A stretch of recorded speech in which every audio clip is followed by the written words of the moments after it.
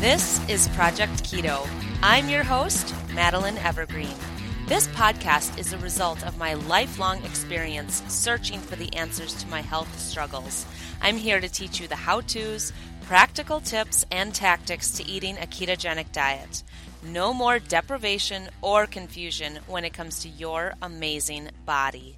Let's jump right into today's episode. Hello, friends. We are back for Season 6 of Project Keto Podcast. A brand new season. Can you even believe that we are already on Season 6? This is so exciting. Now, this season is called Back to the Basics. So every single season so far, we've had a theme, we've had a focus, but it's time now to go all the way back to the basics, not only of keto, but even deeper than that, all the way back to the basics of understanding how your body works and how to have true, real, amazing, perfect health. So by the end of this season, hopefully you feel like you've had a masterclass in blood sugar, insulin, how digestion works, so many more aspects of biologically and chemically what happens in your body, but then also all of the practical tips and the tactics and the tricks for getting yourself to actually implement the information.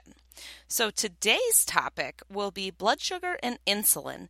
And we already talked about this in one of the very first episodes of Season 1. But today we are going to be going a little bit deeper, and this is an opportunity to recap for those of you who haven't listened to that episode in quite a while. Before we start in, though, I'm going to just give a little update about what's going on in my life, what I've been up to, and right now I'm actually recording this in a closet in Iowa. I live in Minneapolis, so I don't live in Iowa, but I'm here for a couple of days because my mom and my stepdad bought a house way up in these gorgeous hills right on the Mississippi River, and it's just amazing. There's breathtaking views. It's in kind of a woodsy area. There's deer, there's turkeys, there's all kinds of animals out there, and there's even a pumpkin patch full of pumpkins. And if anybody knows me, you know that I love gardening, and I've always wanted a pumpkin patch, but my yard in Minneapolis is way too small for that. So I'm super excited to be helping out with this pumpkin patch. But besides that, it is Christopher and my 1-year anniversary while we're here. So we're going to be celebrating together by doing some hiking, making some amazing food, enjoying time together in nature. And I'm just so excited. I can't even believe we've been married for a year. It feels like our wedding was just maybe a couple of weeks ago. And then one more update is that my homeschool course, Eat Well, Feel Great, has started, and we had our very first in-person class a couple of days ago, and it was wonderful. I met all the students. We had a really good lesson. Everybody came really prepared and really involved, and it was great. I didn't have a clue what to expect from these students, but I was blown away. I was actually really impressed that they all were so knowledgeable and so willing to learn and so smart. So that's great news. But we'll go into today's topic now, which is blood sugar and insulin. Now, there are a couple of diagrams that you may want to be following along with, so I will include those on the webpage for this podcast, and you can find all of the information for this episode at projectketopodcast.com/episodes/S6E1. So that stands for Season 6, Episode 1. I'm going to say it one more time, projectketopodcast.com/episodes/S6E1. And that's where you're going to find some of these diagrams that will be really helpful for you to follow along with as you're reading or listening, or just go back and review another time. But how exactly does blood sugar work? And how does insulin work? Well, if you were to have a meal that would be high in carbs and sugar, so that might be something like pancakes or bananas with low-fat yogurt and toast with margarine, or it could be something like potatoes or pasta or a sandwich, anything that would be a lot of carbs or sugar, maybe some popcorn. You eat that food, and then your blood sugar will rise. And I can't tell you exactly what number it will rise to, but that's something you could measure by pricking your finger and measuring your blood sugar or your glucose. By the way, blood sugar and glucose are going to be interchangeable. They're the same thing, so whenever you hear those two words, just know they're the same. But you eat the high carb food or the high carb and high sugar meal, your blood sugar will rise. And let's pretend like it shoots up to about 200. Maybe it even goes higher than that, but we'll say about 200. So then what happens? Then insulin is secreted, so that means it's put out, to move the sugar into your cells where it produces energy. So you have cells all over your body, and you don't even need to fully understand what a cell is or how it works to get this concept. But just know that you've got these cells all over your body, and the blood sugar needs to go inside of the cell so that the cell can produce energy, or ATP. Now, how does the sugar get inside of the cell? It doesn't just float on in by itself. Insulin is like a key. So insulin unlocks the cell. Insulin is a hormone. It unlocks the cell and it allows the blood sugar or the glucose to go inside of the cell. So then after that happens, blood sugar drops. So maybe it shot up to 200, insulin was secreted, the sugar moved into the cell, and now it's not in the bloodstream. So blood sugar levels drop. And it's probably going to drop quite low to the point where you have a pretty uncomfortable reaction. Like, have you ever felt hangry, like that combination of angry and hungry? Or have you ever felt that feeling where you just absolutely have to eat some chips or some popcorn or some toast or some cereal like right now, and you can't even help it or you can't even stand it and you just need to eat something sweet or something high in carbs or you're not going to be able to function? Or maybe you feel tired and really sluggish or you get a little bit of a headache a little bit after you eat a meal, like maybe 30 minutes, maybe an hour after. That could be a sign that your blood sugar has plummeted down way too low. So maybe it went down to something like 60 or even 65. And when that happens, you're in a little bit of a danger zone or you're heading that direction and your body knows that you need to bring your blood sugar up a little bit. So that's why it's so smart and it's encouraging you to eat something sweet or something high in carbs. So then you do it. But you probably don't just eat 2 pieces of popcorn or 1 bite of toast or 1 spoonful of cereal. You probably eat a lot more than that because you're ravenous. Then the blood sugar shoots up again really high, like maybe 250, maybe 150, something like that. And then insulin is secreted to move the sugar into your cells where they produce energy. And then your blood sugar drops way too low. And maybe it's down around 60 or 65 or even 68 and you're feeling pretty bad and you're getting the cravings or you're feeling exhausted and you feel like if only you could have some chocolate covered peanuts, then you wouldn't be so tired and then your blood sugar shoots up and it's this roller coaster. So if you're looking at any of the diagrams on the show page, you're seeing this big wavy line up and down like a big roller coaster. And we're going to be referring to the blood sugar roller coaster for the whole rest of season 6 and you're going to get really familiar with that blood sugar roller coaster term. You don't want to be living on a blood sugar roller coaster. That's a pretty uncomfortable life. And unfortunately, most people, especially people that eat a standard American diet, are living on a blood sugar roller coaster chronically, day in and day out. And that's not a very good thing. You would want your blood sugar to always be hovering somewhere between 70 and 90. 85 is like the golden number that we would all kind of shoot for, but 70 to 90 is a fabulous range to be hovering in. So to get that to happen, you have to prioritize eating lots of protein and lots of healthy fats and minimize the carbs. Now, if you're not totally sure exactly which foods are carbs and sugar, which foods are fats and which foods are proteins, don't worry. Next week, we're going to be talking all about which foods are carbs and how do we learn about those, how do we deal with the carbs. don't worry about that right now. Today, you're just getting the understanding about how blood sugar and insulin work. So if you were to eat a meal that's very low in carbs, like maybe you have a big bowl of ground beef with some salad on the side, lots of leafy greens and some peppers and mushrooms and avocado, and then a whole bunch of olive oil and vinegar and spices and Himalayan salt all over that.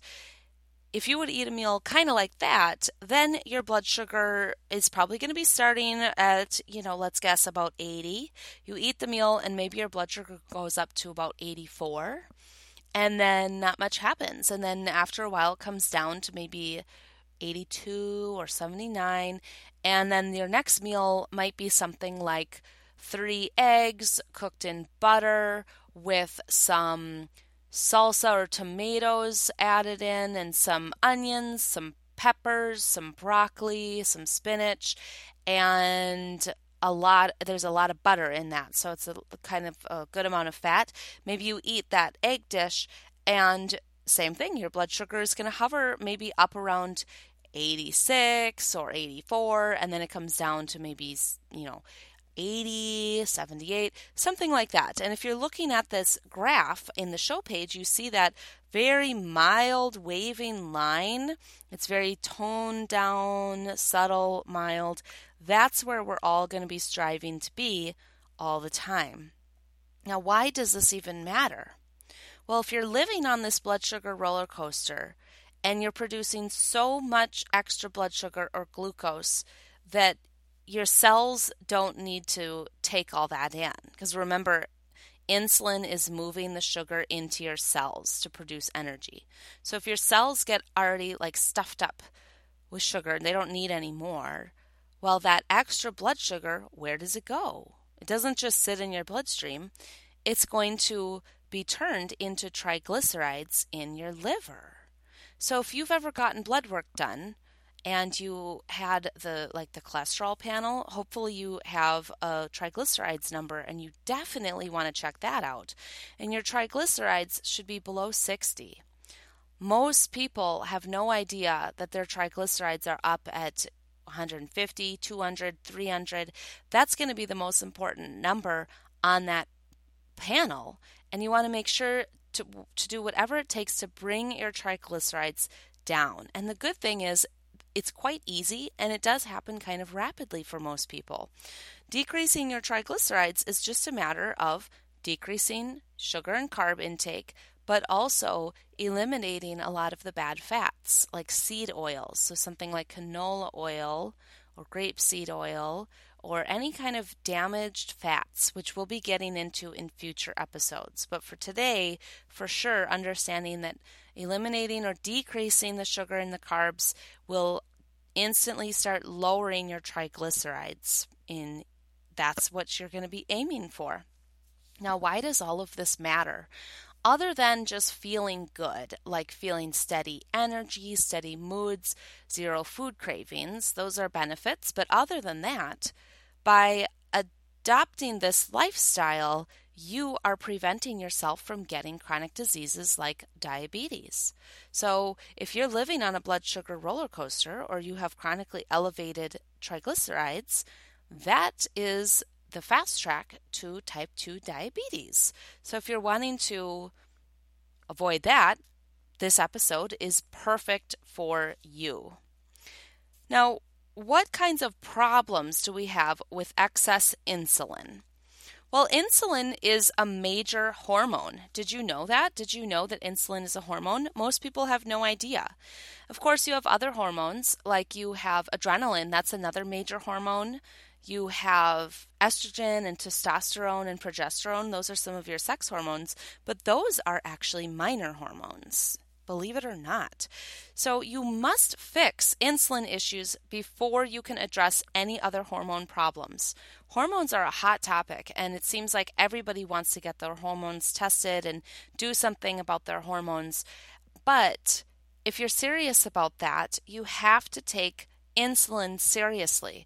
And if you have chronically high insulin, or you're chronically on a blood sugar roller coaster, then you are going to have hormone problems all over the board. So if you don't address the insulin, it's not going to work to address something like estrogen, testosterone, or progesterone issues or hormone-related problems. Hormones completely dictate if you will burn or store fat, and also where you store fat. They're going to dictate if you're ravenous or if you're satisfied, and so much more. So we've got to take this very seriously. Now, you can go and get a fasting insulin level done to see where you're at. This would be another blood test, and you need to be between 2 and 5. That would be an ideal fasting insulin level, between 2 and 5, not higher than that. Lots of people are walking around with a fasting insulin level of 18 or 20 or 25, and that means that you are probably pre-diabetic and on the fast track to type 2 diabetes. So go and get that level done. And if you absolutely can't find a doctor who will order the level for you, because unfortunately a lot of doctors won't do this, then you can reach out to me and I'll help direct you to where you can get a fasting insulin level done. And you need to use those words when you ask your doctor. Say, a fasting insulin level. Almost every client that I've ever worked with goes to their doctor to ask for that, and their doctor gives them something else, like they'll do a fasting glucose level or something else, and that's not what you asked for. So you have to make sure it's a fasting insulin level.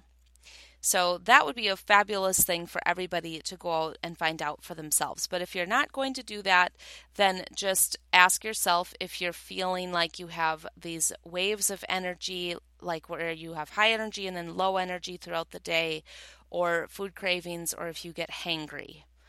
However, you can still have a high fasting insulin level if you don't have those other symptoms, so just beware. Also remember that having chronically high insulin is inflammatory, and that is a lead right into heart disease by damaging the arterial walls. So there's this, there's these 3 pillars, or like a 3-legged stool to something like heart attacks or heart disease or inflammatory heart conditions. Here's the little 3-legged stool for that. Chronically high triglycerides, we talked about that. Chronically high fasting insulin level, and chronically high blood sugar or glucose. So if you are working on decreasing inflammation or avoiding heart disease or heart attacks, you would want to bring down the triglycerides, the fasting insulin, and the blood sugar levels. Now let's talk a little bit about problems with excess blood sugar. We already discussed that having high and low blood sugar on and off all day long contributes to cravings and mood swings. You already know that. But eating excess sugar all the time also feeds bad bacteria in your gut, and it crowds out the good organisms. An imbalance of ecology in your gut means decreased immunity, decreased serotonin. That's the chemical that makes you feel good. It leads to depression. It contributes and causes irritable bowel syndrome, diverticulitis, leaky gut, SIBO, and many other gastrointestinal problems. We're going to be talking about so much more of that later in this season. Too much sugar also feeds cancer. Cancer absolutely loves sugar and it thrives on it. So if you're working on avoiding cancer or you're actually in cancer treatment, cut out the sugar completely. Sugar is also very inflammatory, so it ages you in a lot of different ways. We already talked about the heart disease. It definitely increases your chances of that. Increases the chances of arthritis, achy joints, skin problems, autoimmune problems, and most all chronic diseases. Sugar also pulls out or leaches the minerals from your body. So the more sugar that you eat, the more minerals you're going to be losing. That's not a good thing. Sugar decreases your immunity. And just think about all of the times where you were sick and you had a glass of orange juice because you think that it might be high in vitamin C, but then you're also feeling really, crummy and your throat hurts, so you're having a lot of popsicles or ice cream or fruit smoothies, or maybe you're just snacking all day on peanut butter and crackers or chips or comfort foods, and you're at home laying on the couch and really loading up on the carbs and sugar, maybe cookies. that's a great way to decrease your immunity. So it's not just while you're sick, but before you get sick, you would want to eliminate or decrease the sugar so that you have a much stronger immune system. Sugar makes it much more difficult for your white blood cells to work properly. And then why would we even be having sugar and carb cravings other than just because you're on the blood sugar roller coaster? We talked about that. Well, excessive dopamine, which is a pleasure chemical, dopamine makes us feel a lot of pleasure. The response to chemicals put in food is to make you hyper respond and want more and more and more. So many foods, especially foods that are high in sugar and carbs, are going to be very addictive and make you respond over the top and want to keep eating more. And they are going to be causing this dopamine response that makes you feel good. So it's actually a chemical problem why people want to just keep eating the processed foods. An imbalance of neurotransmitters, so these would be chemicals like serotonin, dopamine, tyrosine, melatonin, all of those, even oxytocin. An imbalance of all of that makes you crave carbs, sugar, and caffeine. And it can also make you crave things like excessive amounts of TV or screen time. It can make people be addicted to substances like cigarettes or alcohol or drugs or video games, even sex. So most addictions are actually a problem or an imbalance with your brain chemicals, your neurotransmitters. So those would be some big reasons for the sugar and carb cravings.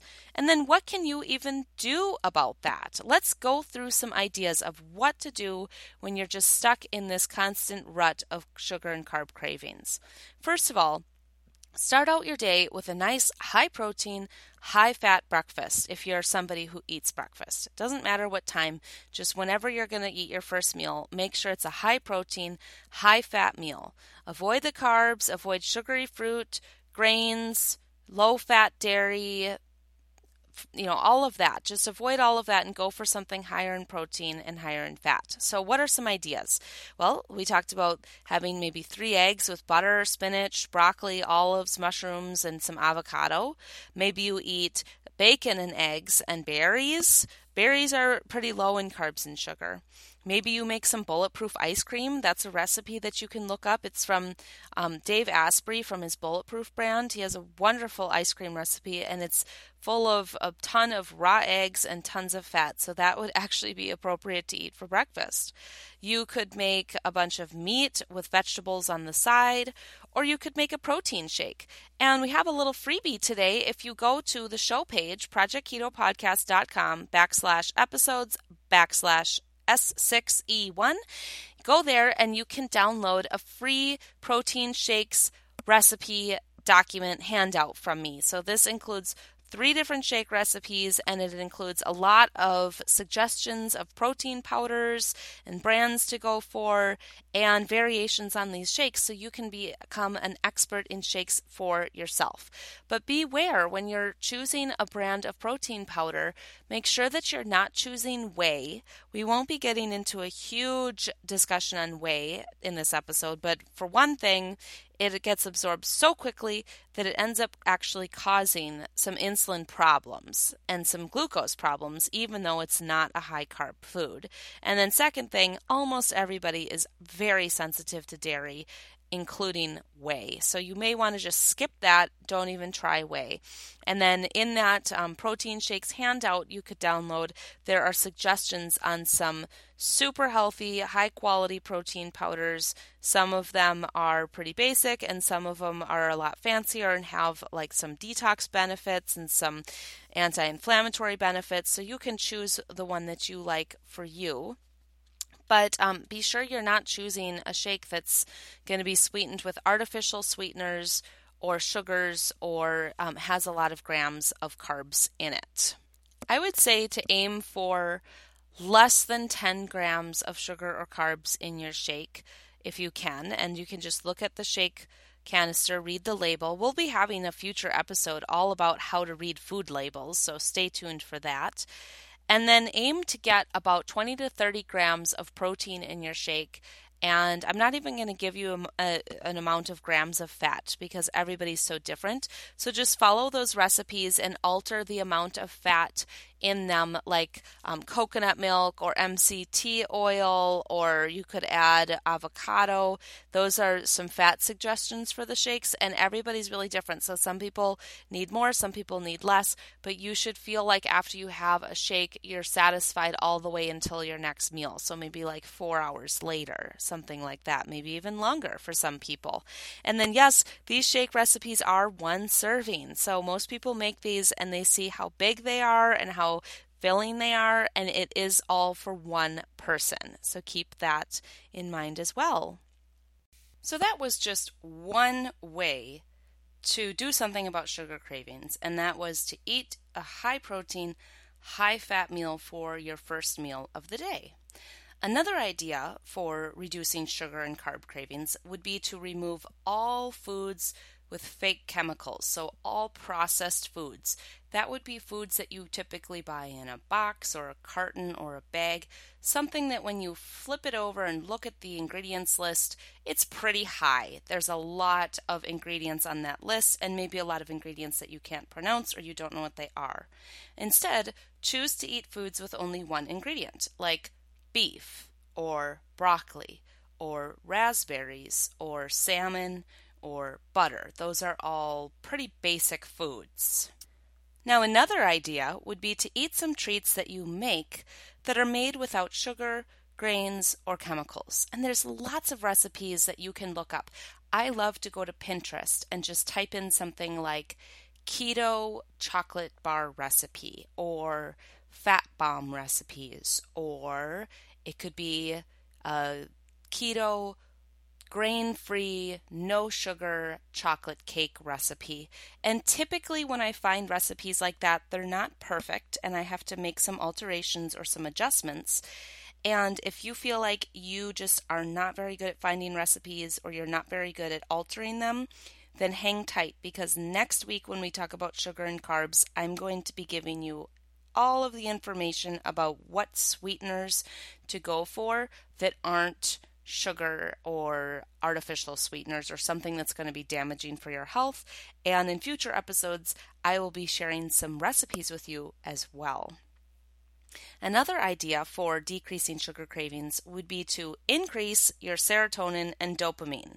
Remember that those are feel-good chemicals. So they're chemicals in your body. You make them in your gut, believe it or not. They travel to your brain and then they make you feel really good.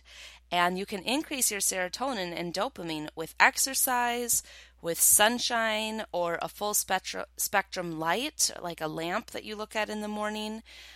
You can increase your serotonin and dopamine by eating good protein at all of your meals and increasing healthy fats. So don't take those suggestions lightly. I know you've heard it for your whole life to get exercise and spend time in the sun, but it's serious. And it doesn't need to be an hour at the gym. It doesn't have to be powerlifting. It doesn't have to be cardio. It doesn't have to be something tricky. Just getting your serotonin and dopamine to increase would be like doing a short burst of something intense. Like you could go outside and run up a hill or run up and down your staircase 3 times. Or you could do 1 Tabata. So in this episode, we won't be going all into how Tabatas work, but look it up. It's spelled T-A-B-A-T-A. It's 4 minutes of high-intensity intervals that you can do on your own, and you don't have to be athletic or skilled. You don't even have to have legs or arms. Anybody can do a Tabata. You just need to find an exercise that's going to be up to your highest intensity. It could be something like getting down on the floor and doing some push-ups or some burpees. It doesn't have to be a full-out long exercise session or a big protocol just to get your happy and feel-good chemicals going. It just needs to be something that's a burst of something intense for a short period of time. Everybody has time to do that, and everybody has a body that can do that. You could even sit and squeeze all of your muscles as hard as you can for 30 seconds if you're not able to get up off the couch or get out of bed. that's something that you could do. Or you could sit in a chair and pull on some resistance bands as hard as you can for 1 minute. So I can pretty much guarantee all of those things would be intense for most people. Another way to decrease sugar and carb cravings would be to decrease your stress. And I know, again, this is something that everybody is always saying, to decrease your stress.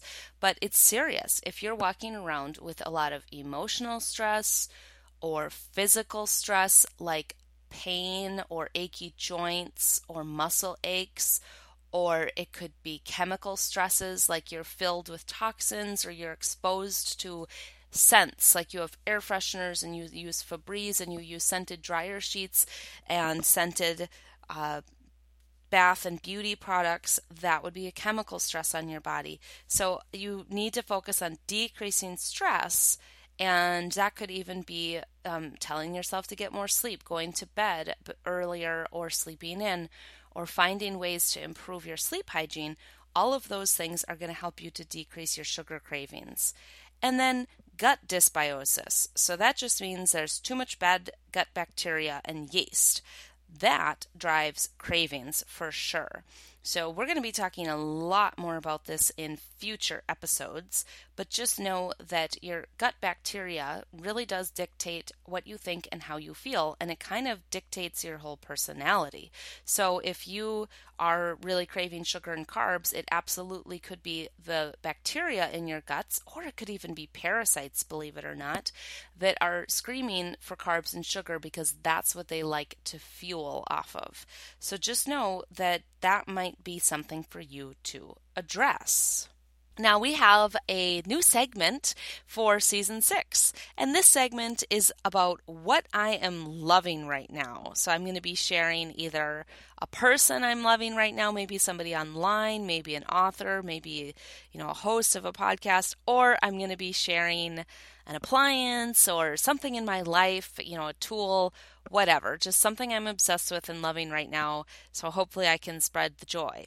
And for me, I am completely loving my new air fryer. And don't turn this off now. It's not your average air fryer talk.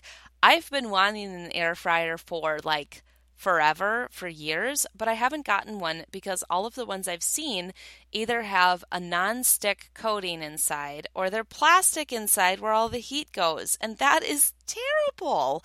You should not be heating plastic. That is a way to leach tons of chemicals and toxins right into your food that you're going to eat.